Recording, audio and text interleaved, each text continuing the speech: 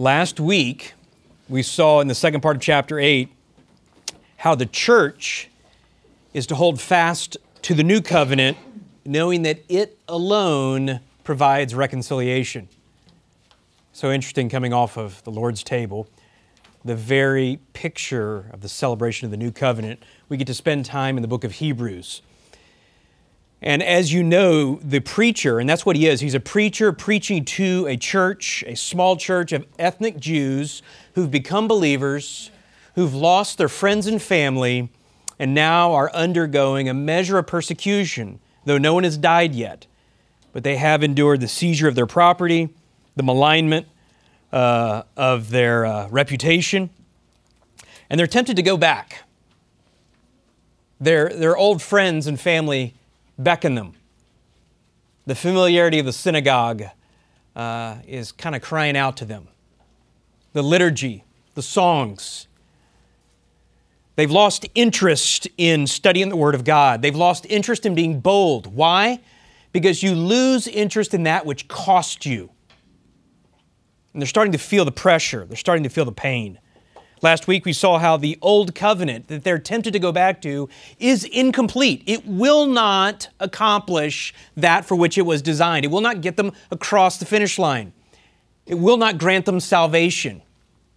But the new, on the other hand, is complete, and the new makes the old, you remember what the word was? Obsolete. That's right.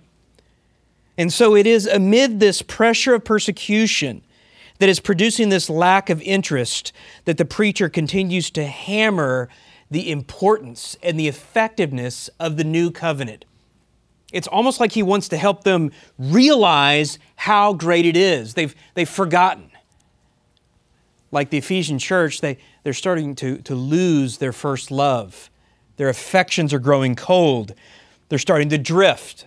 And as he has told them in chapter 6, drifting has a, what? Destination. Boy, I tell you what, if you have that with regards to this book, you have more than they taught you in seminary. Drifting has a destination. We're in no way saying that saving faith doesn't save. It certainly does. And we're saved by grace through faith, not as a result of works. And you cannot lose your salvation. That said, genuine faith perseveres to the end. Genuine faith doesn't just save us for a moment in time. We talk about saving faith in past tense. I am saved. When did you get saved? We're talking about it as a done deal. And yet we know that Satan hasn't been defeated. Christ has not returned. His kingdom is not completely fulfilled. And we still have these fleshly bodies. But it's a done deal. But it's not a done deal because we bring anything to the table. It's a done deal because the Holy Spirit perseveres through us with the faith that He has given us. And so this week, this preacher is going to further develop this comparison between the Old and the New Covenant. And it's going to seem a little bit redundant at first, but upon closer look, we're going to see that what he explains today is the very thrust of why we as Christians should hold fast to the New Covenant. That we should really not only understand it, but embrace it, cultivate our affections for it, because it is the very reason by which we are reconciled. Now, let me explain one more thing here as we get going. These Jewish believers, they had an advantage over us because they understood the Old Covenant well. They had experienced it. They saw its shortcomings. They saw the repetitive nature. They saw the sacrifices. And as much as they loved it, they saw that it ultimately did not save. They were looking forward to a Messiah. We have a tendency growing up, most of us in Protestant churches, that we understand that we are not saved by works. So much so that we forget that it is someone else's work that made it possible. Does that make sense? We've almost become sanitized to the free gift of salvation, so much so that it's cheapened. We take it for granted. We have a tendency to just pound the faith alone, which is absolutely true, so much that we forget that to follow Christ costs. And so it's like the preacher wants to remind us how the old did not accomplish salvation so that we can remember how hopeless we were before and appreciate what we have now. Because remember, the whole point of this is to stay the course, to not quit.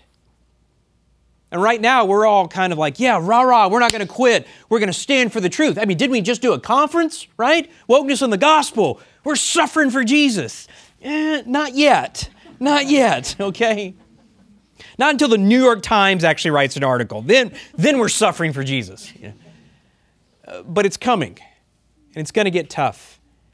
And some of us are going to grow weak and tired and discouraged. And we, as part of the family of Christ, are going to have to draw near. We're going to have to parakaleo, speak alongside someone, words of encouragement. We're going to have to hold them up. We're going to have to strengthen their faith with the Word of God. And the preacher of Hebrews says it starts by understanding what was accomplished in the new covenant. Look at it with me. Starting in verse 1, this kind of sets the stage for us. If you've ever wondered whether the Bible is systematic in how the Holy Spirit wrote it, or if it's just a big book of poetry, this is where expositional preaching really shines. This is not only inspired and authored by the Holy Spirit, but it is very well thought out. Look at verse 1. Now, even the first covenant had, circle, regulations of divine worship, and, you might say, regulations for the earthly sanctuary. Regulations for divine worship and regulations for earthly sanctuary. He's going to take these two items here. He's going to say, let's look at the earthly sanctuary and what it looked like to worship or draw near to God in the Old Covenant.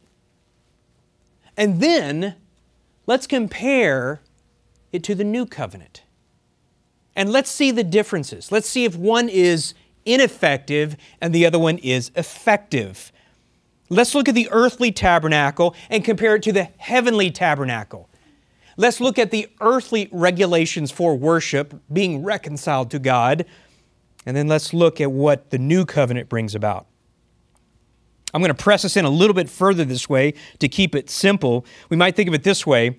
The sanctuaries, both the earthly and the heavenly, are how we approach God. You might write down the word entrance.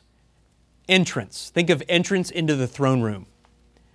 The regulations for worship, that's how people are made right before God, reconciled to God. Write down the word conscience. Entrance and conscience. The preacher is saying, let's look at entrance and conscience under the Old Covenant and see how that's working for you.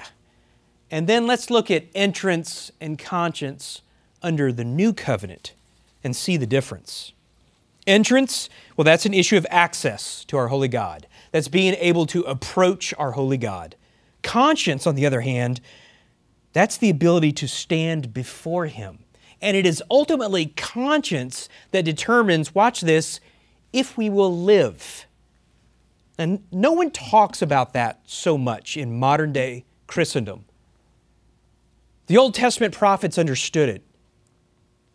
Isaiah understood it. David understood it. How can one stand before a holy God and not die?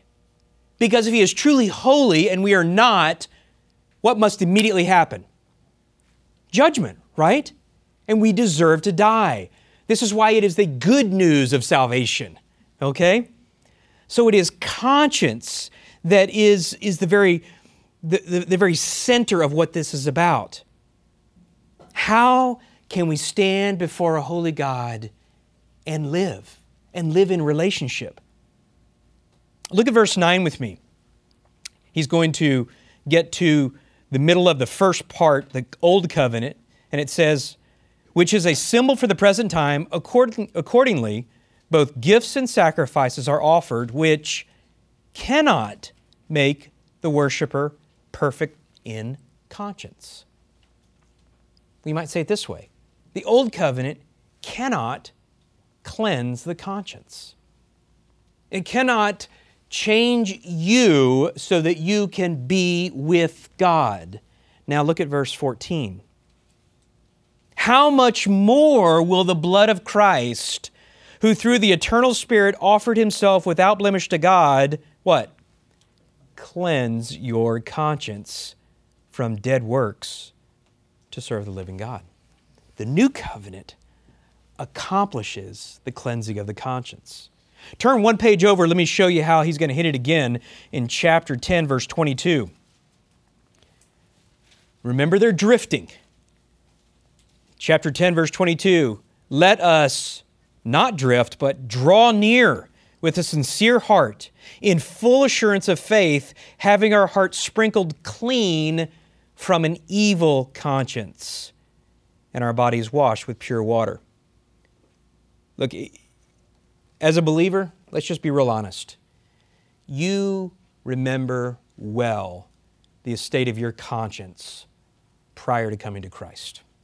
Okay? I don't care how much you were enjoying sin. I don't care how much you read your Bible or didn't. Your conscience plagued you. And you may have lied to the rest of the world, but you knew and God knew. There were things you did that there's no amount of good works that could make up for them. There are things you did in your own depravity that were such an affront to God, you knew beyond the shadow of a doubt you deserved death, and your conscience nagged you. And it was like stabbing you. Oh, you may drink enough until you were numb. You may keep yourself busy in a career until you didn't think about it. You may try to start on a path that made you feel good about yourself. For sure, you had multiple conversations with people that explained to them all the good things you were doing, and you're looking for affirmation in their eyes, thinking that would be enough, but the pain never went away. You know, if you were an unbeliever, your conscience plagued you. And if I could speak to the unbelievers among us today, you're in that estate now.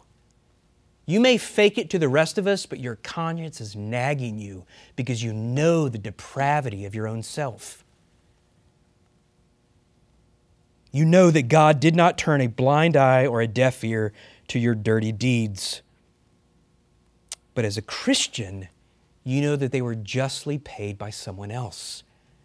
And so when you came to Christ, it was as if shackles fell from your wrists. For Paul, who was a murderer, to have a clean conscience, not because God didn't think about it, but because God did think about it and Christ paid for it. You know that your sins are forgiven. I saw Patsy's shirt this morning, forgiven. It says it all, doesn't it? Forgiven. When someone says, what does that mean? She turns around and it says Romans 8:1. There's therefore now what? No condemnation for those who are in Christ Jesus. When people say, I know what you did, you say, yeah, I do too. But I'm forgiven. My conscience is cleansed. And so as we approach this text today, I want to go ahead and just kind of give us the answers. There's only two responses. There's only two good responses to this. If you're an unbeliever, it's repenting and receiving a clear conscience based on the person and work of Jesus Christ. And for those of us who are believers, it is realizing afresh this great gift of a cleansed conscience in the new covenant and appreciating it and adoring our great God for it. Amen? 2 points will guide our time. Old covenant, entrance and conscience. Old covenant, entrance and conscience. And our second point, new covenant, entrance and conscience. Let's look at the first one. Now, you know I love history, and so anytime I get a chance, I got to dive back into it. I know, he says, I think it's in verse 8, he goes, we don't have time to talk about these things now, all these pictures of the Old Testament worship and articles of furniture in the temple. But remember, that original audience knew all about it. We don't. So that gives me license to talk about it a little bit, okay? If you allow me, I would like to place us in the Sinai Desert somewhere around 1414 BC. You along with your fellow Israelites, were freed from your full-time slavery position as masons and bricklayers some 30 years ago. You left that sprawling metropolis of Thebes and have now been in the Sinai desert. You're led by a cloud during the day, pillar of fire at night representing Yahweh, our covenant God. You're fed by manna, water from a rock, provision, occasional meat. There are 12 tribes, and in the very center of the camp is a desert sanctuary, the tabernacle. So I want you to pretend for a moment this morning so that we can understand these things, that you are from the tribe of Levi and you're a priest. Ladies, do your best to imagine this, okay? As you approach the center of the camp, you realize that it is your week. You say, what do I mean by your week? Well, as Aaron's great-great-grandson, you get to serve in the tabernacle for 1 week. Oh, you've been a priest a long time, but it is a rare chance that you get to do this. You've heard about what it looks like inside. You've read the book of Leviticus. You've had people explain it to you, but you've never actually been able to go into that first room. And so as you prepare yourself, you're walking towards it, and the white linen walls gleam against the desert sand. It's a structure that is 150 feet long by 75 feet wide, and it exudes serenity. You walk into the front courtyard area, and there's a large 7.5-foot square bronze altar that has horns on all 4 corners. Past that, there is another large bronze laver for ceremonial washing by the priests. And as you walk past them, you enter into what is called the tent of meeting. The first room is called the holy place. And you see in living color what you've only imagined. Tapestries of red, blue, and purple encapsulate, line the walls. Immediately, it's 20 degrees cooler inside, as it is layer upon layer of animal skin. You look over and you recognize the menorah, a large hammered golden lampstand with cups like almond blossoms. It is always lit, Exodus 25 tells us. And then you turn north and you see the table of showbread with 12 unleavened loaves on it, each one representing a tribe of Israel. Your job this week would be to watch over that, to keep the candles lit, to keep the incense burning, and to refresh those loaves once a week. This would be your home. But then there's another room, a forbidden one with a thick veil held up by golden columns. And yet there is no entrance for you. It makes no difference how high you are on the ladder. It makes no difference how closely you are related to Aaron. No Israelite security clearance will get you in, for behind that veil is what's called the holy, holy place, the most holy place. And no one goes in there save one person. Who is it? The high priest, and only once a year. You know what is back there? The Ark of the Covenant. A wood chest covered in gold, topped by a lid called the mercy seat, with cherubim. We've seen Raiders, right? And it is during this time that the high priest gets close. Though we've seen Raiders, we may not understand what all this is about. It is called the Ark, or the chest of the covenant. The cherubim represent a specific class of angels, angels that guarded the holiness of God. There used to be one, now there are 4. Do you remember what the one's name was? It was Lucifer. Their charge, again, is to guard the holiness of God. And inside, if you were to lift off the mercy seat and look into the chest, you see the stone tablets of the Decalogue, the 10 Commandments. You see a golden jar that has an omer of manna in it, in which God sustained the Israelites in the wilderness. And you have Aaron's rod that budded when he was made high priest. This chest, this ark, contains the covenant.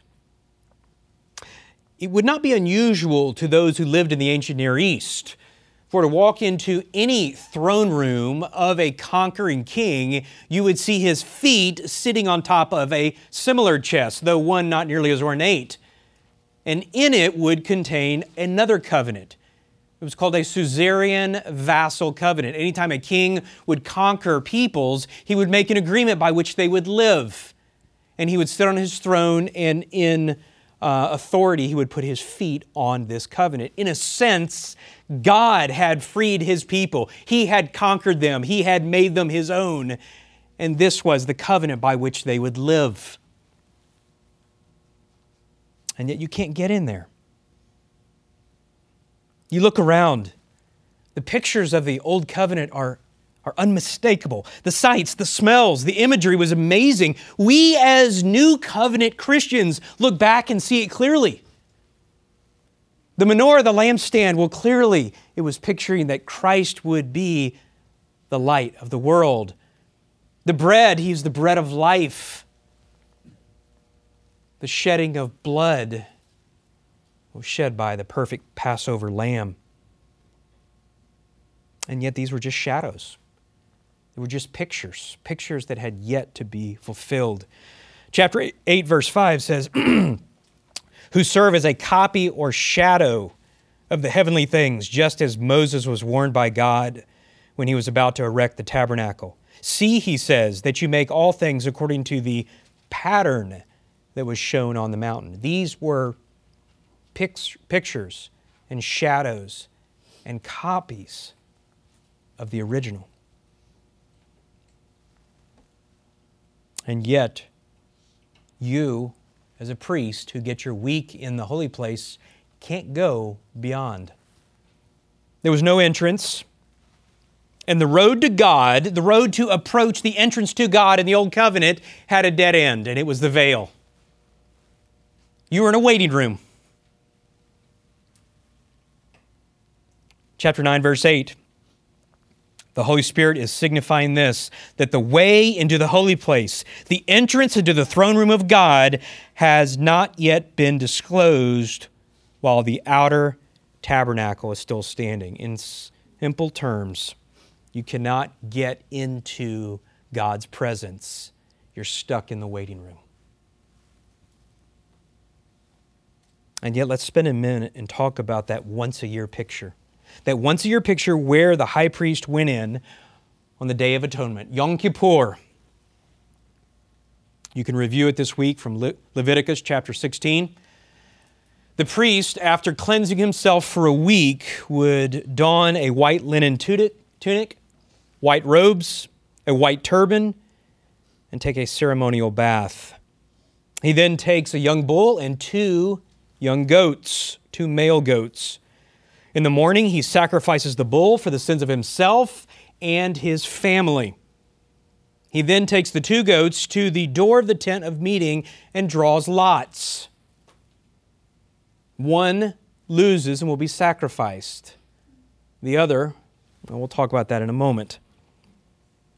He slaughters the bull, takes the blood along with, watch this, a fire pan of coals and 2 handfuls of incense. And he enters into the holy place, the most holy place. Before he goes in, a fellow priest ties a rope to his ankle so that should he die in the presence of God, they'll be able to drag him out without dying themselves. The bells that are sewn to the hem of his garment keep the other priests aware that he is still alive as he moves around. And so he goes in. He takes the incense, he throws it on the fire pan, and a cloud fills the most holy place. A commandment by God in order that he might live and not die. He then takes the blood of the bull and he sprinkles it on the mercy seat. 7 times. And then he sprinkles it in front of the mercy seat. From there, he exits the veil, slaughters the goat. This will atone for the sins of the people. He puts the blood of the bull and the goat on the 4 horns, on the 4 corners of the altar, sprinkling it on 7 times. In each case, he is atoning.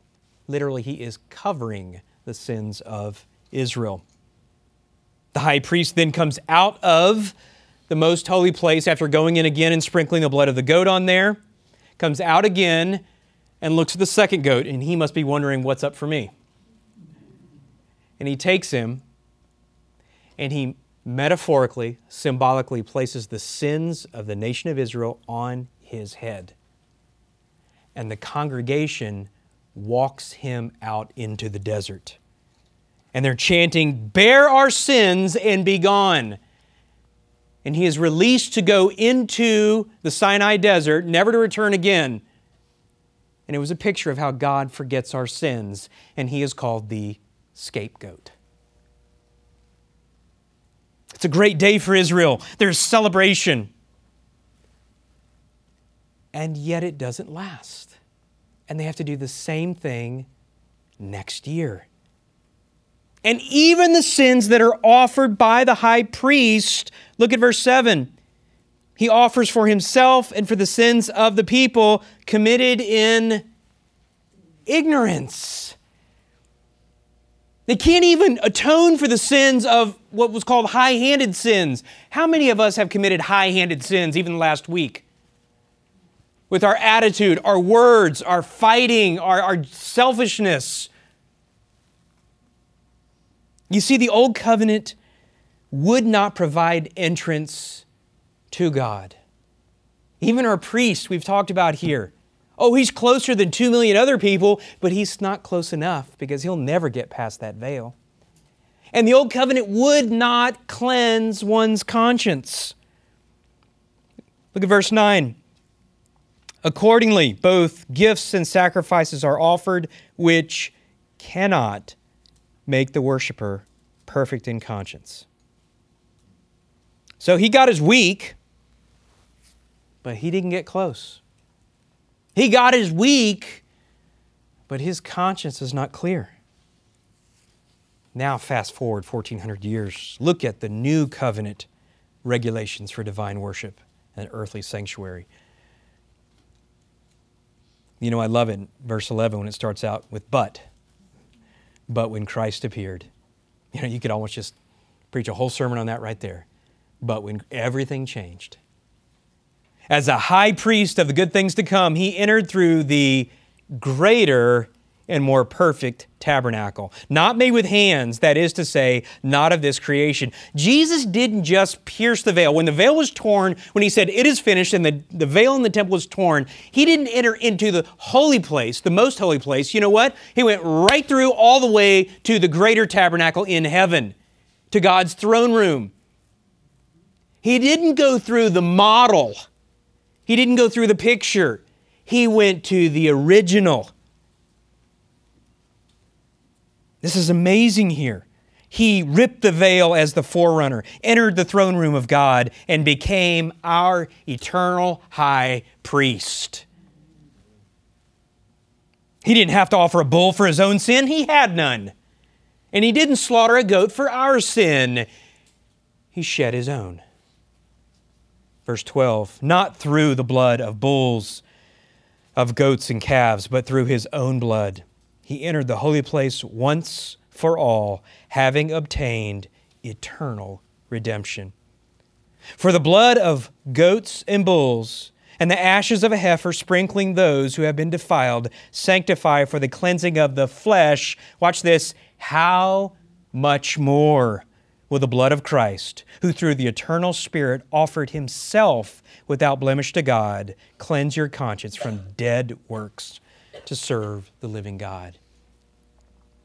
When our Lord paid our price on the cross, and he conquered sin and death, and he entered into the throne room, he essentially took his church with him. You see, on the cross, He didn't make it possible for you to come to Christ. He purchased a bride, and now we have entrance into the throne room. How do we have entrance? How many of us prayed this week?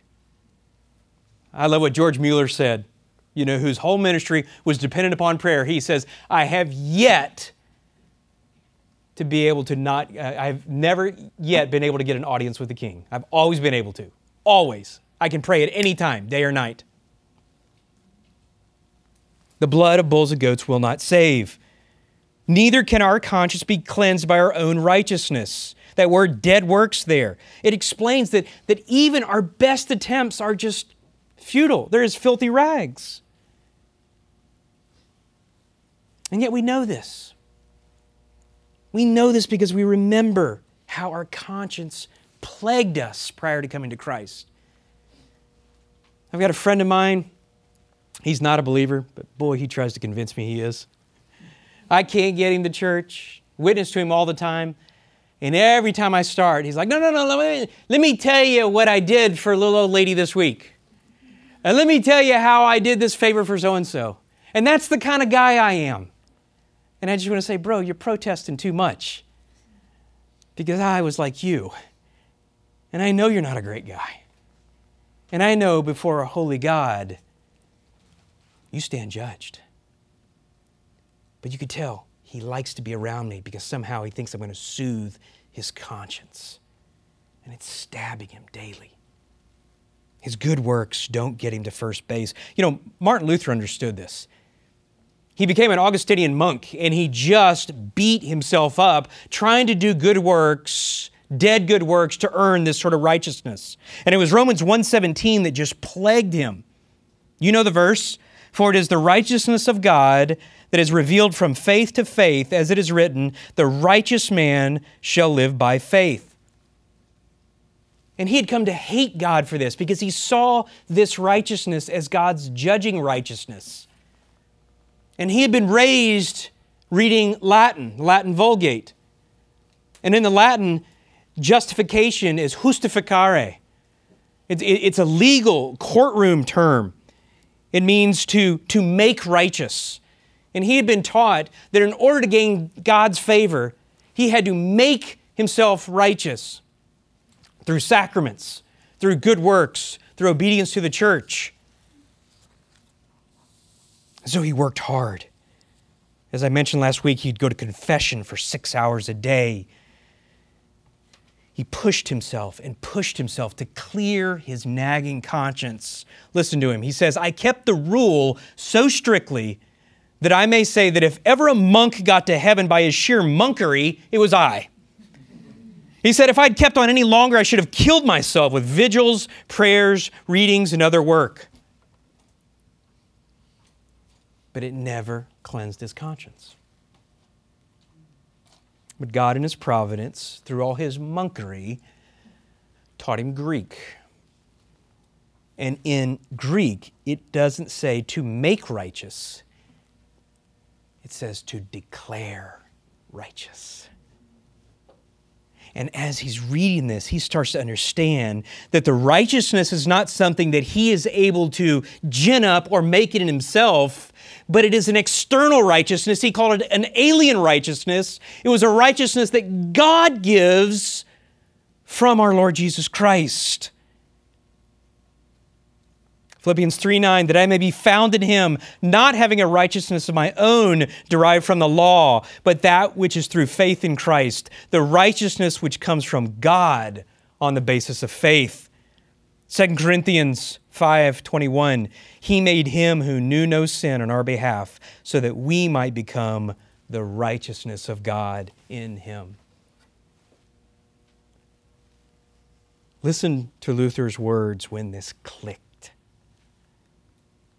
Quote, night and day I pondered until I saw the connection between the justice of God and the statement, the just shall live by faith.